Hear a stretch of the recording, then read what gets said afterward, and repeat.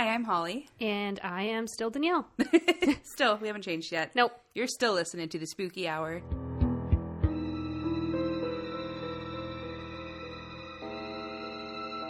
Hello. I can't believe we're at episode 6 already. I know, this is flying by. Are we doing a season? Are we taking a break? Or are we just doing this till we die? Just until we die. I like this. Yeah. Okay. So do you have much? I have one thing I want to talk about before we get into our I know you stories. do. I don't have a whole lot going on. No one to thank this week except our awesome listeners. Yeah, we just want to thank you guys every time because you're awesome. Yeah. So thanks guys. The UK is still killing it. So yeah, that's rock. wild. I really want you guys, if you're from the UK or somewhere in Europe and you listen to us, message us. We want to say thank you because we think that's really cool. And we want friends. More friends. More friends. It's just us two. It's literally. And Cassandra. Hi, Cassandra. I love the Oreos.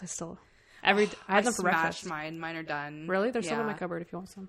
Yeah, I went through a family-sized box of Oreos in like less than a week. And the States, Cassandra got these Oreos from the States, and you guys are a whole new world when it comes to food. It's amazing. I want to go to Target just to go on a Pop-Tart run because they have so many insane Pop-Tart flavors that we don't have here. Apparently Canada cares about our health. Yeah, and too much. Sucks. And apparently even the corn pops are different. I heard that. They taste better apparently. Yeah. And I love the corn pops here, so I need corn pops from the States. Every time I go to the States, I try to get some sort of cereal or something because it's just so much better there. Always. That's it though. Yeah, just food. We have healthcare, guys. Okay, so I'm gonna get I'm not gonna get super serious, but we'll talk about a little serious topic.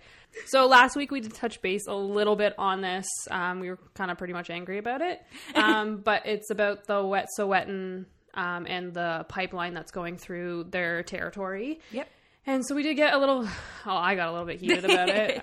But I want to just talk just a little bit about it. I know we didn't want to talk politics on this, and it's not really a politic argument, and I'm not saying which side is right, but I want people to be educated a little bit on it, because it is really important to me. I have my opinions on it, but I'm not going to voice them here.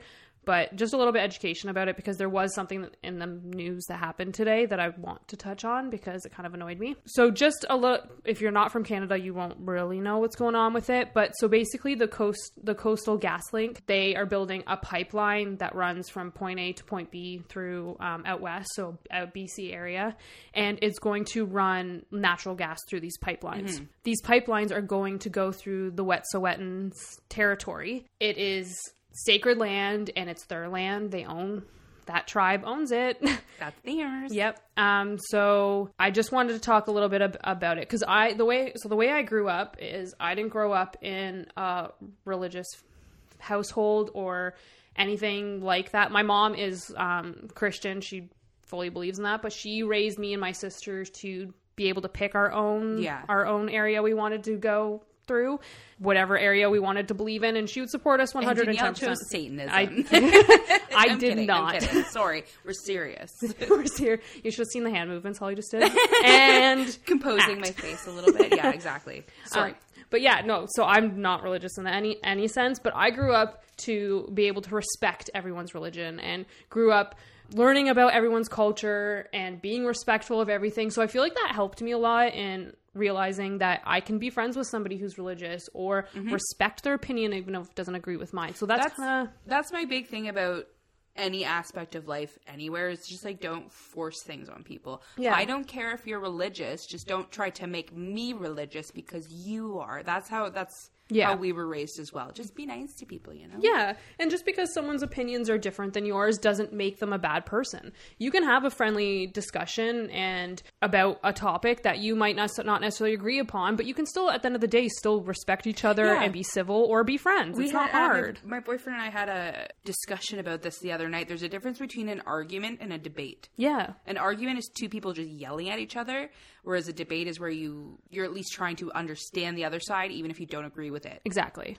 Which is what I think you're trying to get to here, is understand both sides. Yeah. It's an argument. It's basically who can scream the loudest. Yeah.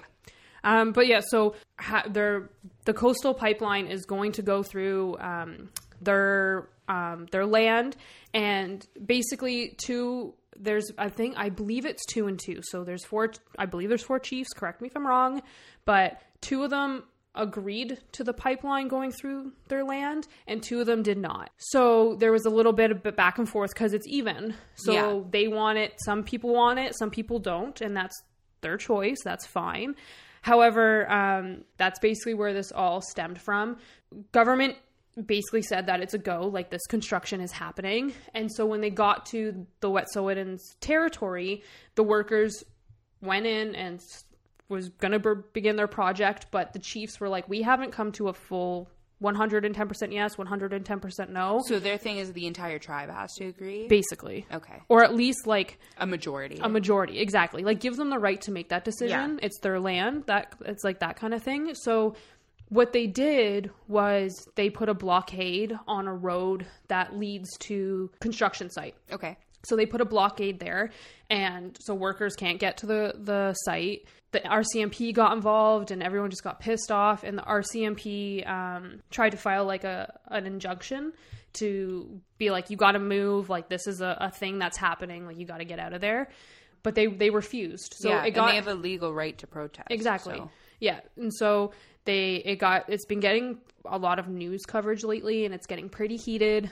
And there's been like protests here. Like there's I was just gonna say, for those who aren't following it, the blockades have now affected us in Ontario. We're in Ontario. This is happening in BC. Yep, they've put blockades in Belleville, and it's preventing our VIA trains, which go across the province. It's preventing CN Rail, which ships like goods and stuff to stores. So right now, like there's a train on a bridge right by my work that hasn't moved in over a week. Yeah, it's just sitting there because it can't move, and it is. I'm not trying to be negative, but it is impacting people's jobs, these protests.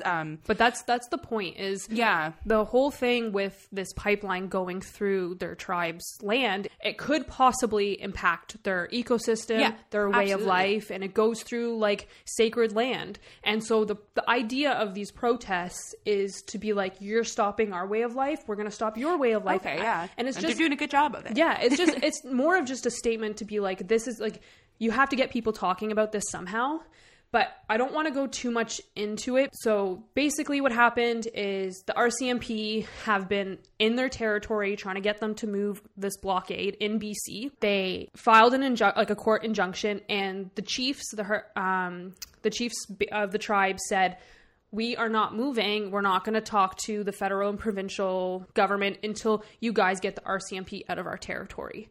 Like, we want this to be peaceful, but you guys have sent in the RCMP, and now it's not become peaceful. So today, the RCMP left.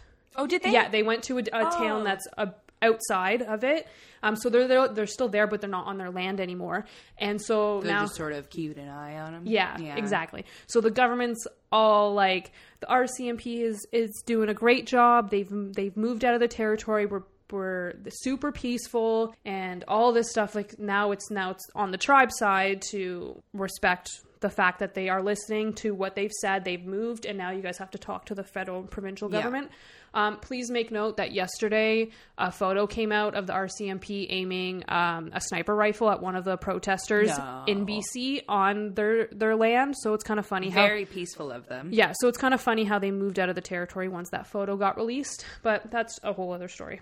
On the topic of like violence, one thing I want to say is whether or not you agree with these protests, don't try to run people over. I have seen so many videos of like people trying to drive through the blockades. So violent. And I know it's frustrating, and I know you're trying to get to work, but you could seriously hurt someone.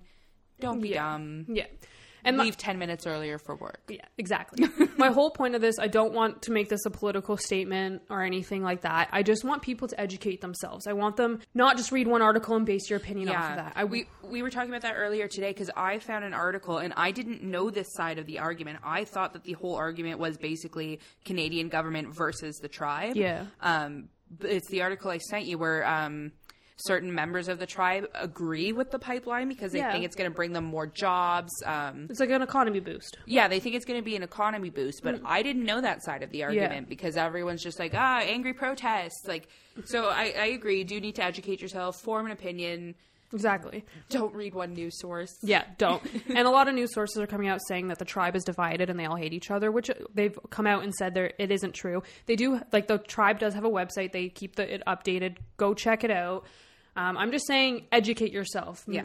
Make yourself aware. And my whole point of this is you can be from different cultures and you can have different opinions, whether you think the pipeline's great or you think it's bad.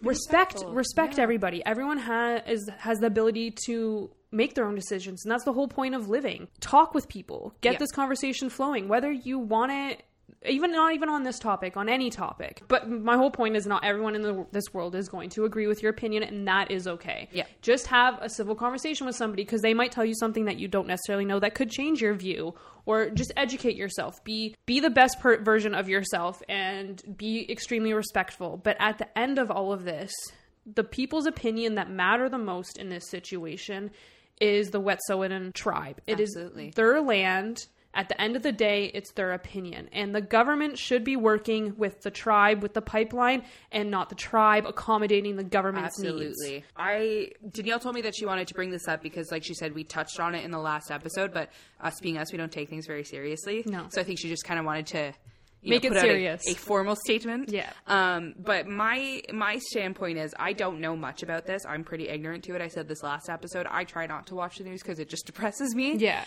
But here's my thing is like, that's the only spot this pipeline can go. Yeah. For real. There's nowhere else it can go. And the tribe actually came up with 2 additional routes. Yeah. And so like the coastal pipeline, Coastal Pipeline Link, whatever their name is, said it would just cost too much money. I didn't go too much about that because, I mean, like, either way, it's going to cost a lot of money. Yeah. But I just think the government needs to work with the tribe. It's their land. And if it's whether it's going to disrupt their ecosystem and their culture and their way of life, or it's going to bring an economy boost, you have a right to that opinion. But at the end of the day, it's their solid opinion. It's their decision. It's their land. Hondo P. And that's all. I just want people to educate themselves. That's all. Whether you disagree, you don't like what I've said, that's okay. I respect that. You're allowed to hate us. Yeah. But we're fun, so don't hate us. Because I listened to last week's episode, and I felt like I was a little bit hostile about it. And immediately, like, I was like, yo, fuck these people. Like, the tribe is awesome. Like, obviously I agree with that. But at the same time, if someone came to me and was like, I believe in the pipeline, this is the reasons why, I can respect that. I'm not going to yell at you for it. I can still be your friend.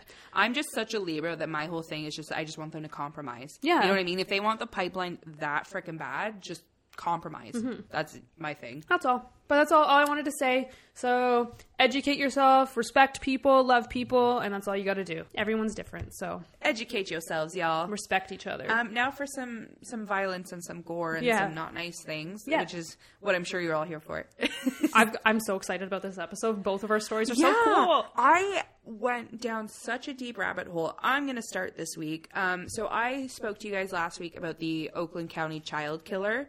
And in doing research for that, I found out about North Fox Island. And I briefly spoke about it last week, but I have been, like, obsessed with this case since I talked about it. I've watched so many documentaries. But yeah, I just am obsessed with this case because there's so many layers to it. And I did so much research, but I still feel like I haven't quite covered it. So, like, I don't know, maybe there'll be a surprise part 3 in the future. Who knows? But just to do a little bit of a recap. So the Oakland County child killings happened from 1976 to 1977. In that time, 4 children were abducted and murdered. Their bodies were left all within Oakland County. One theory around the unsolved case revolves around North Fox Island, which is a remote island in northern Michigan that was tied to a child pornography ring.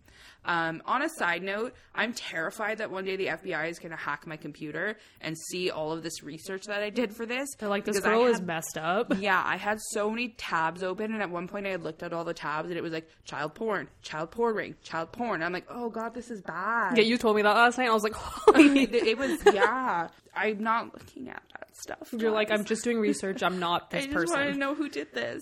We're solving it. So some background on the island. Frank Sheldon, who was originally from Southeast Michigan, owned it. He was from a wealthy family, and as far as everyone knew, he was a nice guy. A couple people did interviews. They said they did work on his island and saw nothing but nice things. He invited them into his home for dinner and stuff like that. This is why you don't invite random strangers into your house. No. Not this guy. Nope. So he was a land developer, an oil consultant, a market investor, and an author who never married. So Homeboy was fairly well off. Oh. He was the only owner of the island. He sounds like one of those people that goes to school like a million times because they keep changing their mind on what they bored. want to do. Yeah. Because same. So this alleged pedophile ring included successful businessmen, politicians, basically all of the rich and wealthy who would take the children to the island and have sex with them, perform terrible sexual acts, and make films that were distributed around the world. Allegedly, certain boys were even being traded, slaves, for lack of a better term, between some of the men involved. It's pretty dark. Sheldon and the others were able to attract the children to the camp by using Brother Paul's Children's Mission. So it was basically supposed to be like a Bible camp for underprivileged children. A lot of the other men there were, like I said, really rich too, and they offered college. I can't talk today. It's a Thursday. It's been a rough week. We're having a hard time. We've had a couple of deaths in the last couple 2020 months. is off to the worst start in the world. Our whole schedule is off, so pardon us if we're... You know what's when we started off with 2020, my mom came out cancer-free, and then it went downhill from there for everybody else. Yeah, that was the last piece of good news. Yeah. So bear with us for a little bit. Yeah. It's 20 to 8 on a Thursday. We've got to work in the morning. We're trying our best. I'm already a cup into rum, or rye, not even rum. That's how far into it she is. Yep. So yeah, like I said, they would offer college scholarships to these boys, and a lot of these boys were from really poor areas. One of the areas was Flint, Michigan, just to give you an idea. Like that's still suffering to this day. So basically, they lured them in with money to be like, "Hey, you're poor, stay here." What parent wouldn't want their kid to go to a camp with the promise of college scholarships? Yeah. That it's a free camp for your kid. Woo! That they can't pay for college. They're like, "This is a great idea," but little do they know. It's a dirt ring. Yep. Side note, I watched some of the interviews with the alleged victims, and it was really hard to watch. There was one guy in specific, I can't remember his name, but he looked kind of like, you know when you watch a movie and there's like a rough and tough looking mechanic, like a bigger guy with a trucker hat, that kind of vibe. But the whole time he just had like tears in his eyes when he was talking about it. That's heartbreaking. It was really hard to watch. But one thing that he said, I think I talked about this last week, but all of the boys at his high school had been, or whatever school, had been to this camp. And when they came back the following year, there was so much like rage in them. There was fights every day. It was like the boys had all turned like violent over the summer, and no one could figure out why. No one was talking about it. Because they're holding all this stuff in. And they're just they like, had I to don't bring know. in like counselors to the school. The counselors were trying to figure it out. And he did mention that some of the boys did take their own lives as a result of the abuse. So it's just to show you the impact. Like this was a very real thing. And it affected a lot of young boys who are now, broken grown men. Yeah. So, yeah, anyways, a search warrant and an arrest warrant were issued for Sheldon for sexual misconduct in 1976. But he had already packed up and fled the country. Of course he did. Which he allegedly did because one of his associates, Gerald S. Richards, was arrested on criminal sexual conduct charges as well. So he got like a heads up that one of his boys was going down. So he's like, I'm next. He took off and left. He fled to the Netherlands. So Richards, who was the first guy to get arrested, he was a naturopath doctor and a boys' gym teacher, and he was arrested in regards to molestations that took place at his clinic, which he also filmed. No one has faced charges for anything that happened at this island. Only one person has, who I'm going to get to in a minute. But everyone else who's been charged with something or arrested for something was on other charges that happened elsewhere. So nothing related to the island. Yeah. So like this guy was, he got caught at his clinic. But yeah, so he's a complete monster from what I was reading. I read transcripts from a court proceeding with him where they were trying to they actually put some sort of law into place as a result of this case. It was a child porn law saying basically that you can't film children having sex, which I don't know why that had to why does that have to be like, hey, stop, like you got to start being a decent human being and not do this. Now it's a law. The 70s without that law. How do you go that long without that? I mean, I thought that was common sense, but I was gonna say right? The fact that you need a law just for that is ridiculous. Yeah. Like that shouldn't be a thing. Like you should not do this. I was shocked that it took that long. Wow. But in these court proceedings, they used him to sort of figure out how he got into this, how it started. If you want to look that up, it's accessible on the web. I can share a link if anyone really wants to, but it's not nice to read. Yeah. He basically started working in a regular porn store, like selling regular porn, and through there met some clients that are like, hey, You want to see something real cool? And so kind of like how you go to a convenience store and they sell like bootleg DVDs. Yeah. But you go to a porn store and buy bootleg child porn. That's so funny. And it just kind of snowballed to where he eventually had like boys living with him that he would film. And the whole reason that he himself started molesting the boys and having sex with the boys. One boy he actually referred to as his boyfriend, which actually really creeped me out. This kid was like 13 or 14 and he referred to him as his boyfriend. Yeah. His wife, who he had a wife, he was married, she became ill and was unable to have sex anymore. So that's the reason. That's why he started this. It was really sick and gross to read. So he's a complete monster. Is he dead? Is he alive? I don't remember. I don't think so. I think only 2 of these guys are still alive right now. Okay. Because they were in like their 30s, 40s, in the 70s. Because I was just going to say, this is really mean, but I don't fucking care. I hope he died a very slow and painful death. I hope so too. One of them died in prison. I know that much. So I hope it was And miserable. I know people in prison don't take that stuff lightly and they'll kill you. Oh yeah, absolutely. You know it's bad when like you go to jail and you're the worst person in the jail. Yeah. You're gross. That makes me like people in jail because they actually have a heart. So back to Frank Sheldon. He allegedly died in the Netherlands at the age of 68, but there's a rumor that he used his money to change his identity and hide under another name. Oh, so he didn't actually die? He... Allegedly. Okay. So in 2014, one of the victim's brother, whose blog I used for almost this entire episode, I'm going to get to that in a little bit. Dumb question. Is it like a literal blog or like a Tumblr? It looks more like a professional. Like, I think she's a writer of some sort because she writes very well and she like cites sources and stuff. I think she's some sort of journalist or maybe just a casual writer. Okay. Her blog is up there for people to see. Like, it's not hidden or anything. I found it quite easily. Yeah. But anyway, so I think it was Timothy King's sister whose blog it was.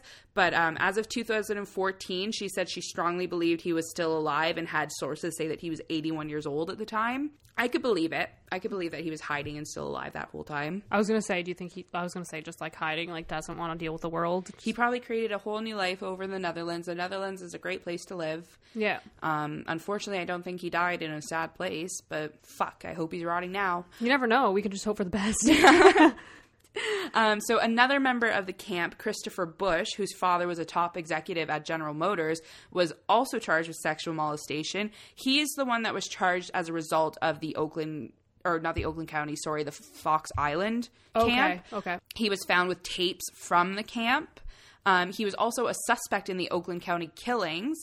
He was only sentenced to 1 year probation. How the So fuck? the only person charged gets basically house arrest. How does that work? The system's fucked. If you have money, you're fine. It's true. That's very true. It's fine. I know a girl who was hit by a drunk driver. This is going to sound bad with what we just talked about earlier, but hear me out. Okay. The drunk driver in court, her excuse was, I'm native, so I'm prone to drinking problems. And they let her go. Okay. This girl has like reoccurring health issues because of it. She's not allowed to drive anymore because of this accident. And the criminal system is fucked. Everyone just respect yourself and people around you. Don't drink and drive, kids. No. It's not worth it. However, if I die on a head-on collision, let me tell you, I am not texting and driving. I cannot text and drive to save my life. I love my life too much. I'm not going to do that. It's because I was looking for deers in all the farm fields I live by. We were talking about this. Yeah, I do it all the time too. The last time I drove to Danielle's house, I literally drifted into the opposite lane because I was trying to find deer. The last week when I drove here, someone honked at me because I had stopped to stare at cows and didn't realize the light had turned green. We're like a special kind of breed. However, 2 days ago when I was driving to work, there was a dead deer on the side of the road, and I cried my whole way to work, and I got to work, and it looked like I obviously had been crying. And everyone's like, are you okay? And I'm like, no, I'm not okay. I saw a dead deer. Poor Bambi. My life is over. I cried the whole... I would too. I'm waiting for the... bad. Actually, I have hit an animal with my car. I hit a bird, and I still can't even talk about it. Did I tell you about the time I ran over a rabbit? I remember that vividly, actually. I talk about it all the time. I didn't drive for 3 months. Like, I'm not even joking. I'm not being, like, dramatic. I did not drive for 3 months because I was that upset with myself. So, Danielle and I very rarely call each other. I don't like talking on the phone. I don't know. No, I don't. But she called me when that happened, and I've never heard her make a sound like this in my life. She was just like... I was so upset. Oh my God. Okay, so back to Christopher Bush. We are so bad at this. Sorry. No, it's fine. People like us. So shortly after he was charged, he committed suicide and the disappearances and murders had stopped. So this could mean he was the killer. Yeah. Or it could just be a coincidence because I ain't done yet. Kind of like the real killers, like, this guy killed himself. I can use this as an excuse to get away. That's exactly what I have written here. I'm so sorry. No, it's fine. I love when we do that. So his death, Christopher Busch, is also a mystery in itself. It's officially ruled a suicide, but there wasn't any gunpowder residue found on his hands.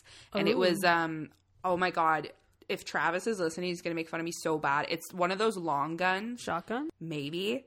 It's long. So, like, I know that's, like, not the easiest one to kill yourself with. Yeah. So I feel like there'd definitely be residue all over the place. And there was none. I don't know anything about guns, so I just I don't know either. Assume. It's a shotgun. I have no idea. It was long. That's all That's what she said. I saw a crime scene photo. It was quite blurred, but they showed the gun and it was like a long one. So like you'd have to hold your arm out and get the angle right. Travis is an avid hunter, so maybe he can drop some facts on how that would work. Just bring the picture to work tomorrow and be like, dude, tell me how this works. But yeah, no gunpowder residue. They also found a drawing in the bedroom where his body was found, and it's a drawing that depicts a young boy screaming.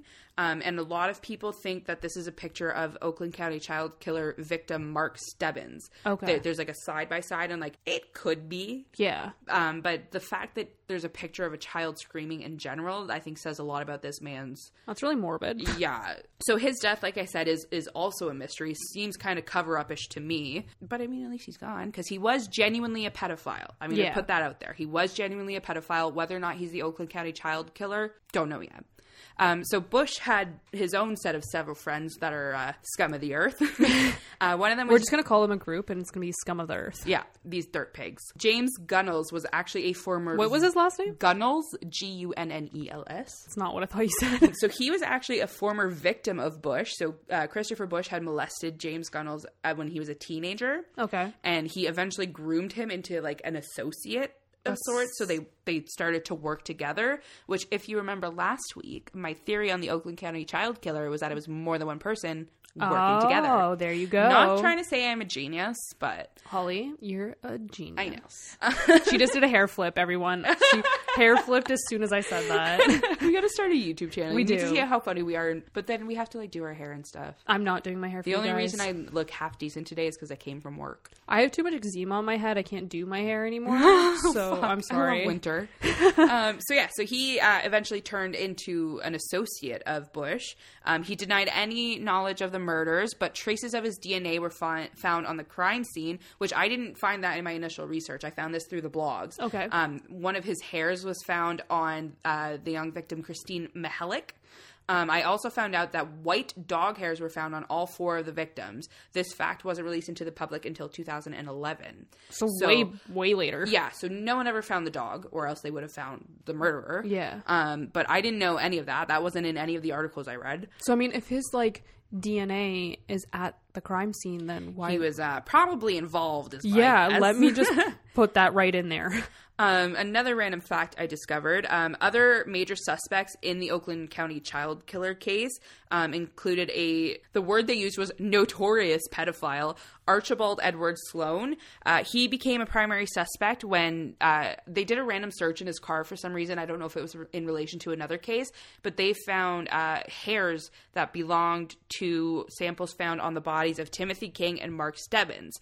Despite this, the police let him go because he confessed that he let his friends, who were also pedophiles, use his car. So was he the killer or was he an accomplice? We don't know. There's so many dirt pigs in this city. I was going to say, back to your theory of it being more than one person, what if like this Bible camp group like all formed a little mini group and I'm thinking that's what happened. Like I don't remember the terminology, but there's a thing where like someone who is destined to be a killer, for lack of a better term, they start small and then they need to keep feeding that void. Yeah. So like maybe the abuse and the pedophilia wasn't enough for them. They're like, I need something more. So I'm thinking they all started, maybe jokingly, like, we should kidnap a kid. And then it just kind of snowballed. Became a thing. Yeah, which is, again, we talk lightly. We don't mean to. This is awful.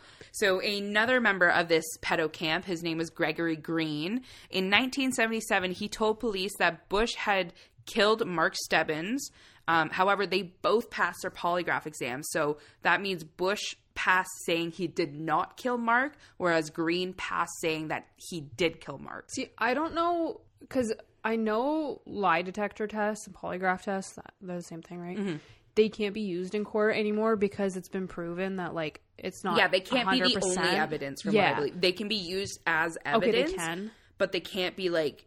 Oh, he did it, he, like... Yeah, it can't be the end-all to be-all, I think. Okay. I think. Like, used as, like, some part of evidence, but you can't take it, like, it can't be your 100%. whole case. Yeah, it cannot be your whole case. Yeah. Because there's so many things, like, you know... You can pass it with lying.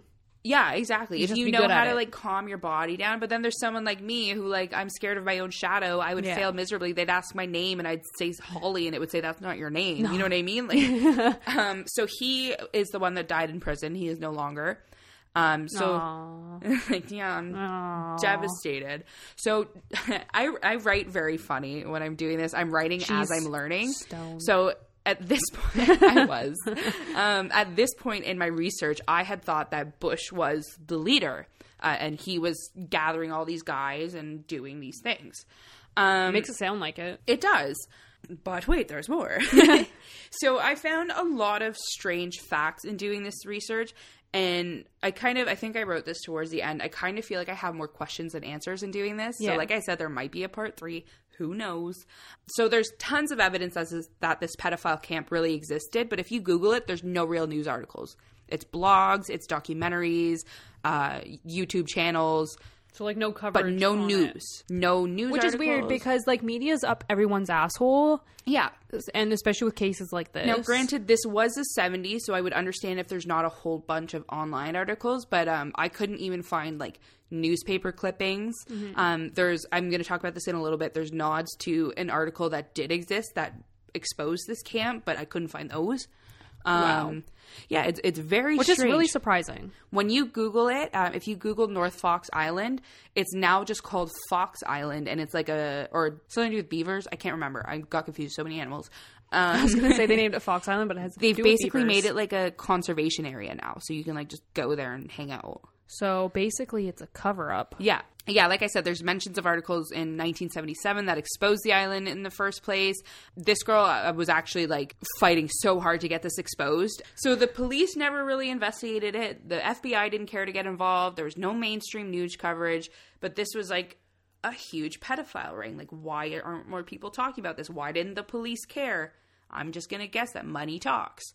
I was going to say, I'm like, because it's a cover-up, and obviously there's, like, politics and stuff involved. Yeah. A lot of the men involved in the island were either politicians themselves or were, like, in the same social circle as politicians. So how easy is it to be like, knew to hide it. Hey, mayor, $1 million. Never write a news article about this. Anyone writes it, they're kicked out of the town. Yeah.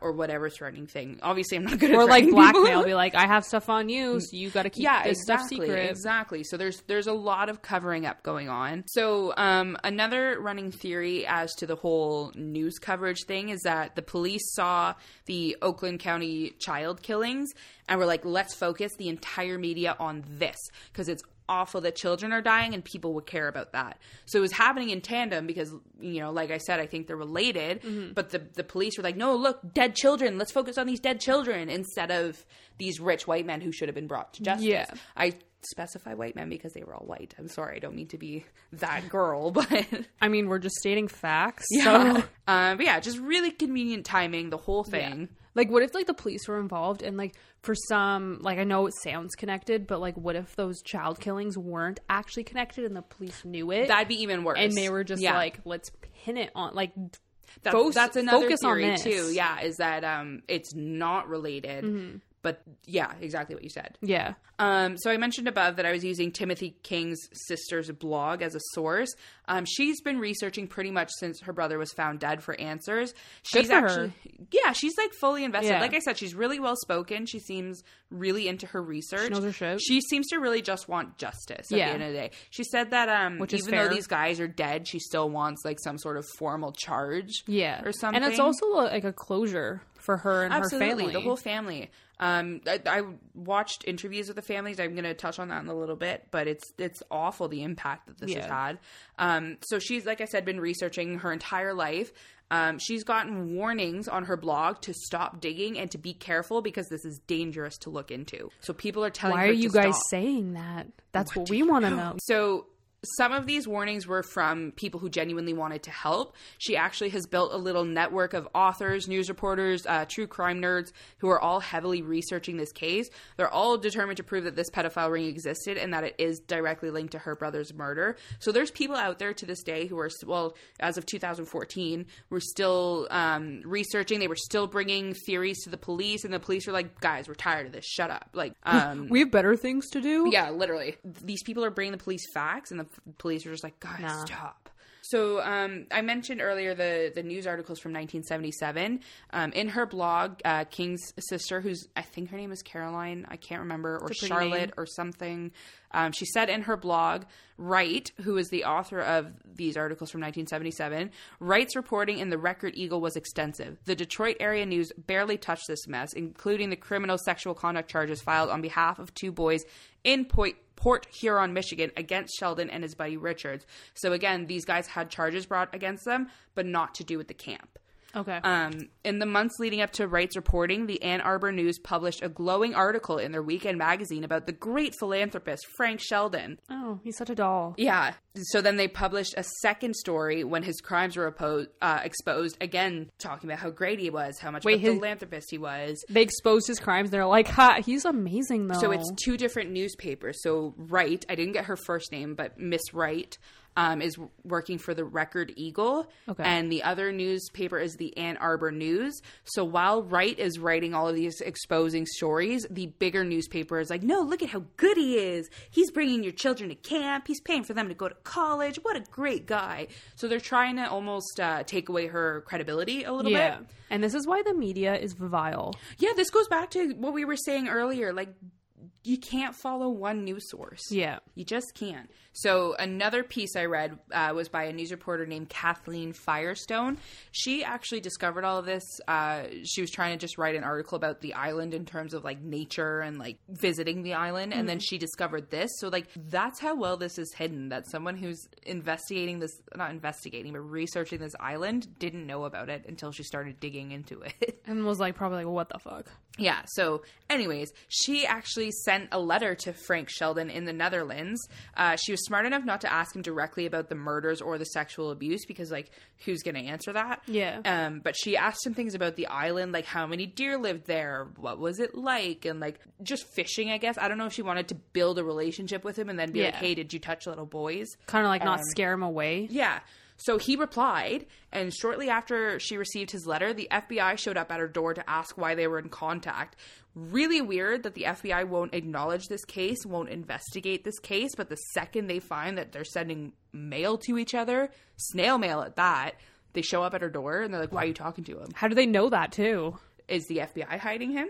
110%. He's like witness protection at this point. That's what it sounds like to me. In doing this research, I discovered a few more open cases of murdered and missing children in the Detroit area. None of them have been officially linked to the Oakland County case, but there was some similarities, like the tie marks on the wrists and stuff. Yeah. But a lot of it was so different that they couldn't directly connect it. Like one girl was thrown into a lake or something. Like that's not the MO at all. But like that cases before even proved that they, not necessarily that they changed their MO, but they changed the way they did it, whether they went back and forth sort of thing. Well, that's fair. But then this also could mean that, you know, this could support the theory that other pedophiles from this camp are killing too. Because maybe that's just a lone ranger who went and did that. You know what I mean? So there's a group of sickos. Yeah. I actually, in doing this case, found out that one of the suspects at the time was, I'm going to fuck up his name, the guy that dressed as a clown, Gacy. Yeah. He was a suspect because he was living in Detroit at the time. So just to tell you how fucked up this... What's the name? I want to say it's John Wayne Gacy. Yeah. But I'm bad with names. But yeah, so just really, really interesting that there's, you know, a bunch of this stuff happening at the same time.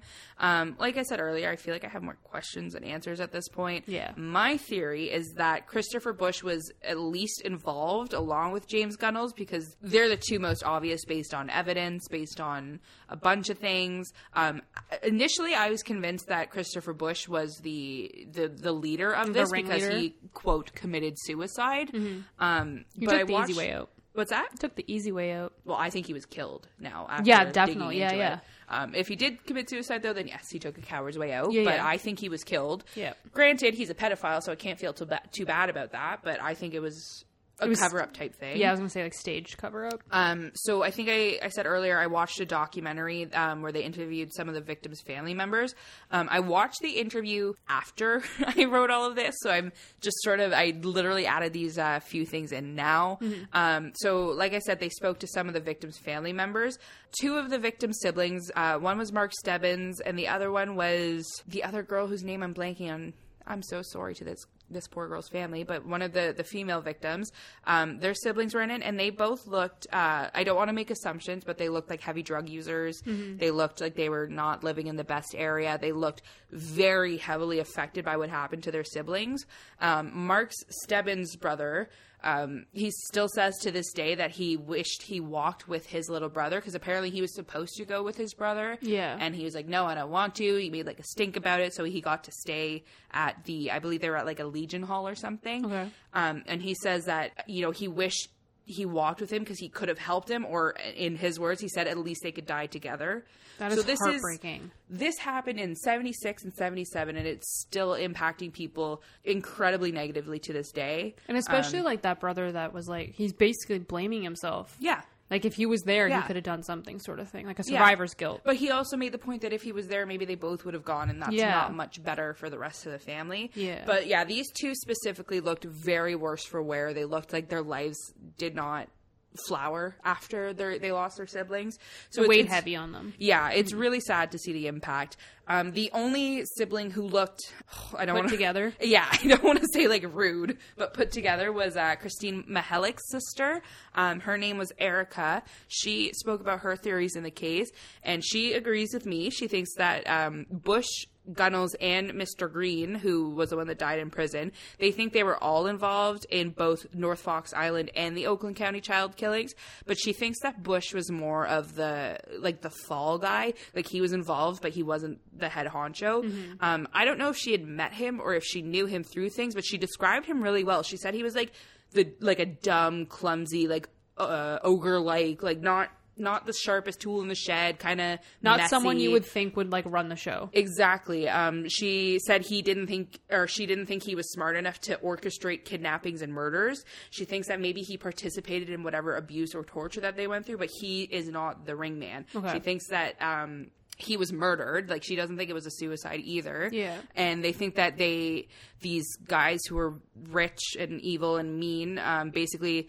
Well, I mean, I can't say mean because, again, he was still a pedophile. They basically just pinned it on him and used his murder to sort of admit his guilt a little bit. So, like, they made it seem like he committed suicide because he felt so guilty about killing all these boys, but really they just killed him. Yeah. To be like, shut up, don't say anything. Yeah, it's a cover-up. The whole thing's a fucking cover-up. Yeah. As for the pedophile ring, it definitely existed. There's no way you can deny it at this point. Now, does it still exist?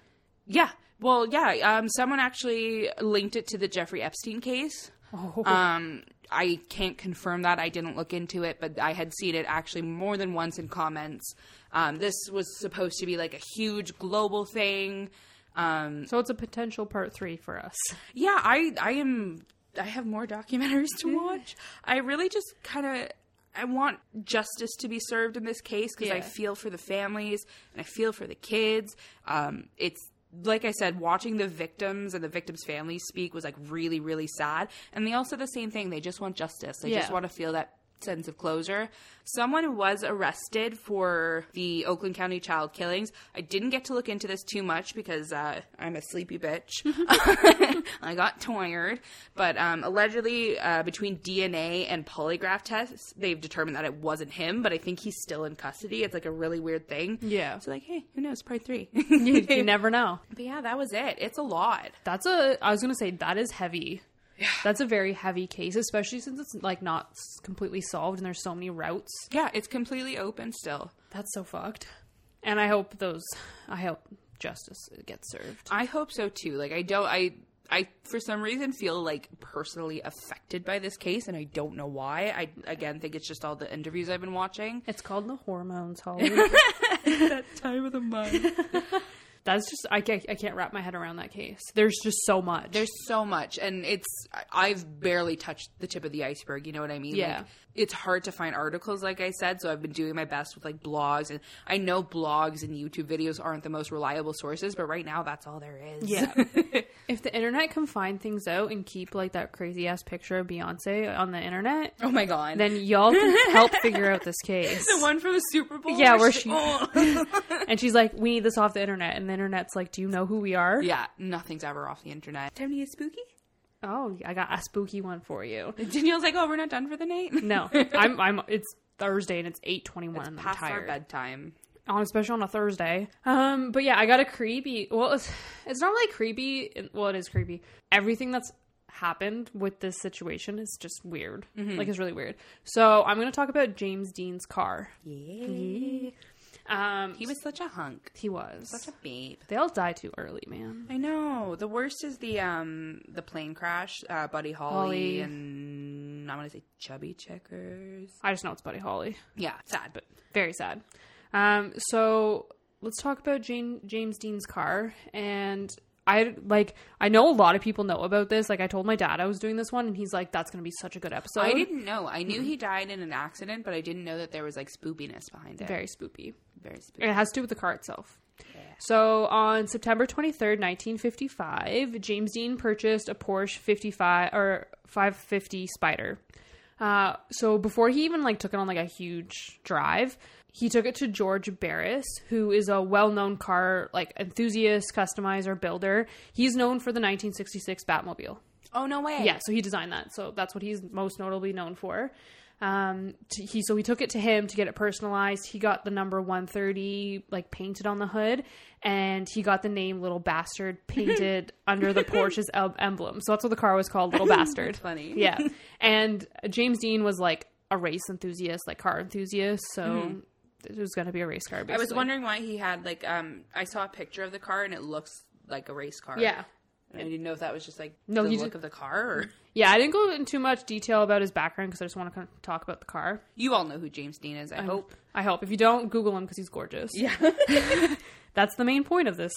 But at some point after purchasing the Porsche, James met up with actor Alec Guinness, who I don't know if you know. He played Obi-Wan Kenobi.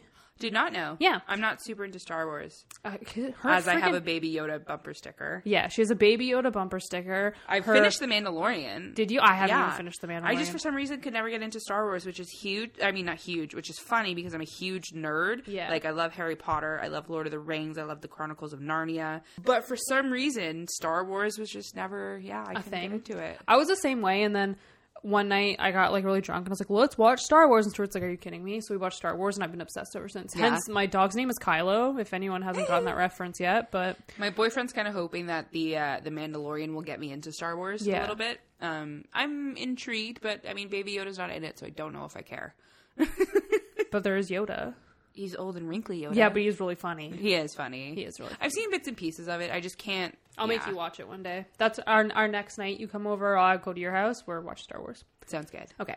So James Dean met up with actor Alec Guinness outside a restaurant in LA, and Alec was like super weirded out by the car, and it was like really bizarre. It just gave him like the weird like juju vibes. Yeah. Like not a good vibe. And after this whole thing happened with James Dean, he was interviewed and he said word for word, please never, like, told this to James, please never get in it. If you get in that car, you'll be found dead in it by this time next week. Holy fuck. Yeah. So, and Dean, like, James Dean just laughed it off. He was like, nah, it's nothing. Did he say why he said that? Was it just the bad feeling it gave him? He's like, he said he didn't know what, like, came over him, but, like, he just had a really bad vibe about it, and he doesn't know why he said it, but he said it. That's wild. Yeah. So, it's like right off the bat, as soon as James gets the car, it's an issue. If anyone said that to me, I'd sell my car immediately. I think I say this every episode. I hate cars. I hate driving. You're like, tell me my car's haunted, it's gone. You know what you need? What? A personal chauffeur. I do. You deserve it. I do. I'm still waiting for Kris Jenner to adopt me so that I could have this life that I deserve. Yeah.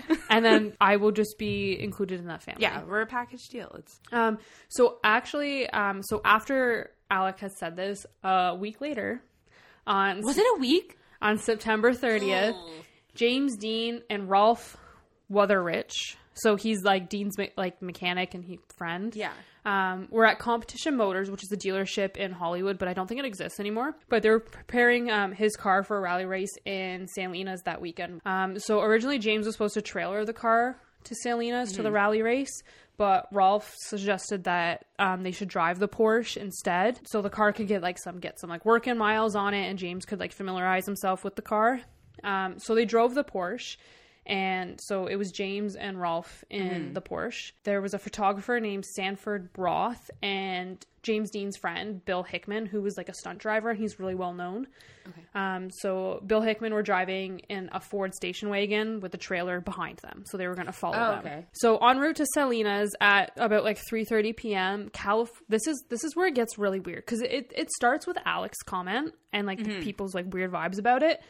And then it just gets weirder. So en route to Salinas at 3:30 p.m., California Highway Patrol pulled James Dean over for speeding. And the ticket was issued just south of Bakersfield, and James was driving 65 miles per hour in a 55 zone. So about like 100. Fuck that cop. Right? So it was about 100, like because we're KPM? Kilometers. Yeah, kilometers per hour. So it was about 100 kilometers per hour for us, or in the 90 zone. That's so it was only fine. Yeah, so it was only 10 over. But sorry to cut you off. When I first started learning how to drive, not from my driving instructor, but from like my friends and family and stuff, I was taught that it's more of a suggestion and that you're supposed to go 10 over. Yeah. So like that's how Canadians drive. I go 20 over. I'm waiting. Man, if no one's around, fuck it. There's because now they've issued like cameras, so there's speed traps. So if you drive through, and it's not it is a camera, but it radars you. So if you're going like 12 over, it can't legally issue a ticket, but they send a warning to your house so that like if a cop pulls you over for speeding, you already have a warning on your record, so they can automatically give you a ticket. Eh? Yeah. Is that the one they posted the locations of? Yeah. There's one on my drive to work, and I'm like, you assholes. You bastards. Yeah. Which I get, it's by school. I mean, I don't speed through there, but like if you're going 20 over and there's no one around, like simmer down, guys. As long as you're not driving like an asshole. Exactly. I mean, don't text and drive. Just remember fucking that drive. time your mom blew a red light and then they sent her a picture of it and we put it on the fridge for like 10 years? Yeah, and she fought that ticket and she won, ladies and gentlemen. She did. I didn't know that. I still want the picture framed. Oh, we have it on our fridge. Is it still there? Yeah. I want a copy one day. So yeah, back to where we were. So James got the ticket for going 10 over, but they also ticketed Bill Hickman, so the truck that was behind? Yeah. So he was driving behind James with a 20 over limit. So even though he's going the same speed as James, they gave him a 20 over limit because he was pulling a trailer. Weird. That seems like not allowed. Someone in the States, like, tell me if that's weird, because it's fucking weird here. So after this, they stopped off at Route 66 off of Blackwell's Corner and met up for drinks. And they met up with Lance Revenlow and Bruce Kessler, who was also in that rally race, the upcoming rally race. So they just had drinks with them, like coffee, like nothing big. And then they left. So at around 5:15, they left the coffee shop, diner, whatever they were at, and drove west towards Paso Robles. And about half an hour later, 23-year-old Donald Turnipseed. I am not Turnipseed. I'm not joking. That's his last name. Oh my goodness! I literally wrote his last name and sounds like a fairy tale name or something, right? I wrote LOL in brackets beside his last name. So he was driving a 1950 Ford Tudor coupe and was headed east on 466, and he attempted to make a left turn onto Route 41. So he's driving along, goes to make the left turn, and as he crossed the center line, James Dean, who was driving west on Route 466, crashed into Donald head on. It's estimated that James was driving like 85 miles per hour, so I think that's like 135 here, so that's like hella fast. Yeah, that's fast. Yeah. So sorry, was James Dean technically at fault in this accident then, or? I don't think there was charges ever laid. Yeah. But it said that he was going too fast. Okay. Like, he was speeding. Yeah. Which, I mean, like, you just got a ticket. Everything that, like, lays out in this whole story is just really, really weird. And, like, kind of like an eye-opener. Like, don't speed, basically. Yeah. His mindset, though, is probably, like, he's a rich Hollywood actor with a fucking fast car. $100 ticket. You know what I mean? Like, I'll get another one. Stack them up, bro. So they crashed head on. So it's estimated that James was going again 85, which is 135 here at the time of the crash, because the impact was so major that Donald's Ford coupe slid about 39 feet down the road. Oh, my. Yeah. So the injuries among like the three men that were involved, so it was Rolf and James Dean and Donald, varied by a shit ton. So Donald, who was driving the Ford, who turned left, only received minor injuries like bumps and bruises. Like he just received like a scrape on his nose. Oh, wow. Yeah. Rolf, who was the passenger, was thrown from the Porsche, which actually ended up saving his life. So he was thrown from the Porsche and he suffered serious injuries like head injuries, fractured pelvis, broken jaw, shattered thigh bone, like fractured legs. But he survived. So that's the main point is he survived. James Dean was killed. Yeah. He had several internal injuries and a broken neck. Seconds before the accident, Rolf heard James say that guy's got to stop. He'll see us.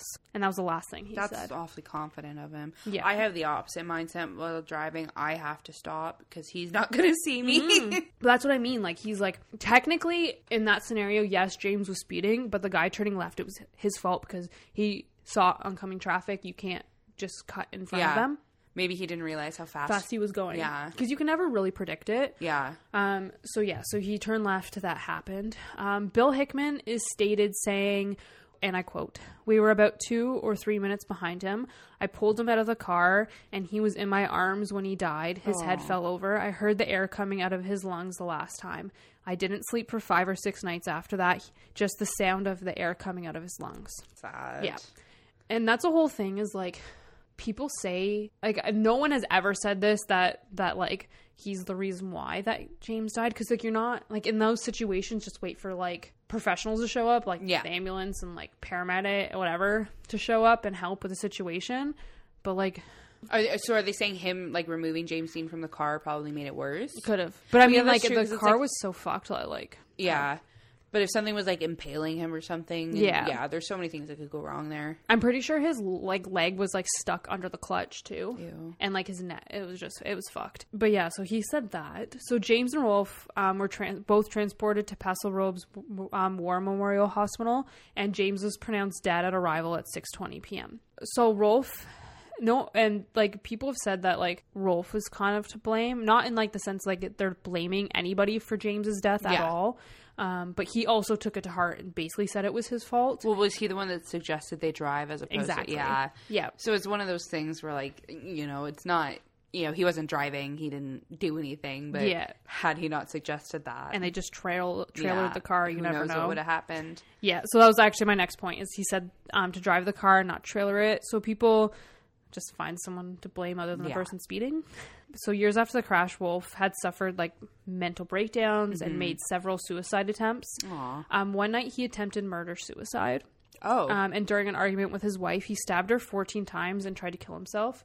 Both survived. Oh, wow. Yeah, so he was like heavily disturbed by what happened. Super PTSD. Yeah. Like survivor's guilt. 110%. Yeah, so... It said that the crash caused a lot of these problems. However, in 1981, Rolf was driving drunk and crashed into a building. He died at 54. Oh. Yeah. So that's Did he do that on purpose? I don't know. No idea. I just know that he died. It's just very strange that the car accident triggered his mental health issues, and that's how he died. Yeah. So you think all that weird stuff stemming from, like, Alec being like, you'll be dead in a week. Yeah. To, like, the cop pulling over. It doesn't end there. So, James Dean is now dead, and after the wreck, George Barris, who is the guy that customized his car... The Batmobile guy. Yeah. We're just going to call him the Batmobile guy. So, he actually purchased James Dean's wrecked Porsche for $2,500. That's dark. Yeah. And... That goes back to the, like, Charles Manson mask a little bit. Exactly. It's just weird. But he transported the car back to a shop. When the car arrived at the shop, it slipped off the trailer and broke one of the mechanic's legs. Oh, wow. Yeah.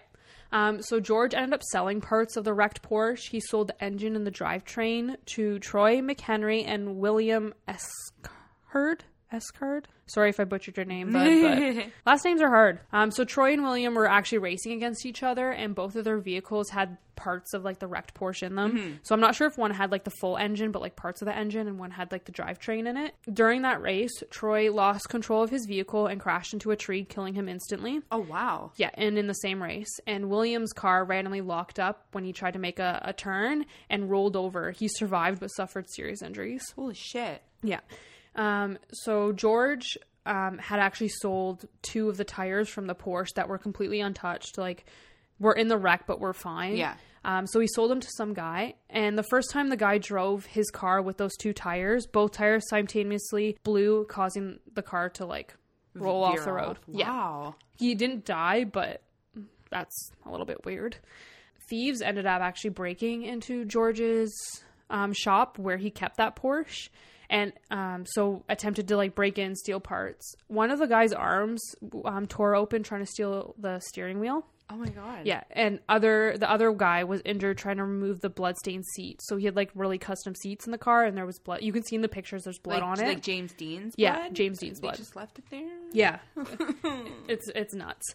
But yeah, so he tried to steal like the seat, and I don't know. So it's just really freaking weird. So he was injured trying to remove the bloodstained seat, and none got away with what they tried to steal with. So I have a thought. What if the car wasn't actually haunted until after James Dean died, and this is James Dean being like, fuck you guys, stop taking pieces of my car? Could be. Or it could just be a cursed car. Yeah. Because I know there was only like 90 550 Spyders made or something. A rare like, car. Yeah, like super, super rare. I don't know anything about cars. Neither do I. That's why. Hey, Lucas, if you're listening, tell me about the 550 Spyder, because you're the only person I know that knows about cars. Lucas. Thanks. So yeah, so the thieves try to steal those and got fucked, basically. So George finally realized that maybe he should stop selling parts. Yeah. Because it's like a downward spiral at that point, and was planning to just hide it away. But the California Highway Patrol reached out to George and convinced him to let them borrow the vehicle for their highway safety exhibit. So, okay, like when they do the mad drunk driving thing, and they have, yeah. So like I looked at like these pictures, and like one of the pictures is the car sitting up and being like the picture literally says James Dean's last sports car. Ooh. It's creepy as fuck. Like it's like the wrecked car. I will say I do like those ads because I do think they're effective, but god damn are they dark. Like it's kind of like right to the point, but it's also gruesome. Yeah. But so George let the Highway Patrol take it for their safety exhibit. So the first exhibit didn't even begin to be a thing because the exhibit that was housing the Porsche burnt down with the car inside. Oh. Very spooky because the car didn't suffer any of the damage from the fire. As soon as you said that, I was like, the car's fine. Yep. Car's fine. But the exhibit was not. Wow. The second exhibit was at a high school, and the car ended up falling off display and landing on a nearby student. Oh, fuck. And it broke their hip. Oh, fuck. So during one of the transports, to the exhibits, I think it was like from Miami or something, the truck driver who was transporting the Porsche lost control of his truck. And I don't know how the fuck this happened because it doesn't make sense to me. So he lost control of his truck, and the driver was ejected from his vehicle, and somehow the Porsche fell off the bed of the truck and squished the driver, and he died. Dude. I don't get it. This is dark. This car is dark. Yeah. It's freaking weird. So killed him instantly. And the car's basically like, yo, bitches, you can't do anything, so I own you. Was James Dean the original owner? Was he like, yeah? Mm-hmm. Interesting. Yeah. So after that, George was finally like, fuck this thing, and decided to scrap the car. So he had it transported back to him, but when the transport got to his shop, the car was gone. The car wasn't like on the bed. What? Yeah. So they like opened the thing and then no car. How do you lose a car? No idea. And the car hasn't been found since. Seriously? Yeah, it's missing. No one knows where the car is. Yeah. That's insane. I didn't know any of that. Like, I knew he died in a car crash, but I didn't know it was like a thing. Isn't that weird? That's insane. Yeah, so all these things, like, it's like, you have parts of my car? Well, now you're dead. You have tires? Oh, now you're blown out on the side of the road. That's crazy. You want to look at me? I'm going to fall off this exhibit and break your hip. So this thing's definitely cursed. Yeah, definitely haunted. 110%. How do you think that would happen if he's like? Because I asked why if he was the original owner, because like if he wasn't, then maybe the previous owner had died or something. But like, how do you think something like that happens? Like, how does something become cursed? I have no idea. Is it a matter of maybe they used a material that was from a land that was sacred or something? Like, yeah, fuck. Or maybe you're right, and it actually is James Dean. Well, I started thinking because technically the whole like you're gonna die in a week thing, while that is ominous and terrifying, could just be a coinky-dink. Yeah. But like, you know, to me it makes more sense that all this stuff afterwards is James Dean being like, stop touching my fucking car, guys. Yeah. Like, you're hurting my car. Yeah. Or maybe he's just upset that he died in a wreck. Yeah. I'd be pretty mad too. Yeah. That's insane. I didn't know any of that. Yeah, so no one knows where this car went. George, to this, like, he's dead now, but George to this day has said that, like, I don't have the car, don't know where the car is. Don't care to find it. Yeah, someone stole it. It's not my problem anymore. What's your theory? Where do you think it is? I have more to tell. Oh, there's This is not where this ends. Dun, dun, dun. But yeah, so in 2005, Volo Auto Museum, located in Illinois, issued a $1 million bounty on James Dean's Porsche. Literally like 10 years later, they got a tip. Sean Riley, a 47-year-old man from Washington State, was undergoing psychological counseling when the subject of a scar on his finger popped up in like his therapy. And he couldn't remember how he got that scar, but the therapy revealed a memory.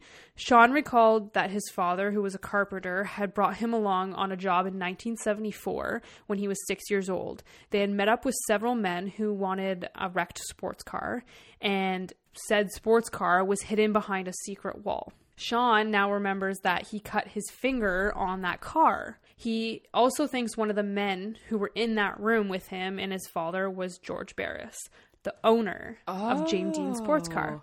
Yeah, so he also had remembered some controversial details that supported his claim and offered to take a polygraph test, which he passed. Oh, wow. Yeah, so Sean doesn't own the building that the Porsche is said to be in. So again, like it's said that this is James Dean's sports car. He's hiding, the sports car is hiding behind some mysterious secret wall in a building that apparently George Barris knows about. So he's in on it? Yeah, so people think that he had said that it got stolen, but he hid it instead. Like an insurance money scam type of thing? It could be insurance, or he knew it was cursed and was like, fuck this. Like, yeah, so it's said that, like, it's rumored that he knew where it was. The way, like, the $1 million bounty works, so Sean doesn't own the building that the Porsche is said to be in, and to get that $1 million, you have, like, $1 million bounty, you have to own the vehicle. Currently, it would be George Barris because he was the last known owner. So now that he's dead, it's whoever owns that building. If it's But no one knows where this building is? No. Well, Sean does. So Sean isn't giving any idea where this building is until he knows he can get a certain chunk of that money. Yeah. So last known owner was George Barris, and there's been nothing updated since 2015 because this is when that all happened. So how reliable do you think this guy is with the whole building thing? I don't know. So there was a statement from the museum saying that they're certain that this is true. But, like, it's not like George Barris owns that vehicle anymore because he's passed on. Mm-hmm. So if it is hiding behind some secret wall, whoever's building it is technically owns that vehicle. And this guy won't give up the name of the building. Yeah, because, like, if that owner of that building pulls down that secret wall and is like, hey, I found the car, it's now his, and now he gets that $1 million. What the fuck? Yeah, it's nuts. What is this shit? I don't know. So, yeah, that's kind of weird. So people say, like, George Barris knew where the car was at all times and didn't actually get stolen. But he died in 2015. So the same time this all shit happened. But you want to know something extra creepy? Always. So James Dean had done a car safety film before his death. And in it, he says, take it easy on driving. The life you might save might just be mine. Oh, fuck. Yeah. Jeez. Yeah. So Bill Hickman, who was one of James Dean's really close friends, this is what he said about James Dean after the accident. And I quote, in those final days, racing was what he cared about most. I had been teaching him things like how to put a car in four-wheel drift, because he was a stuntman. Mm-hmm. But he had plenty of skill on his own. If he had lived, he might have become a champion driver. We had a running joke. I'd call him little bastard and he'd call me big bastard. Aww. I never stopped thinking of those memories. So Bill died in 1986 from cancer. Aww. Yeah.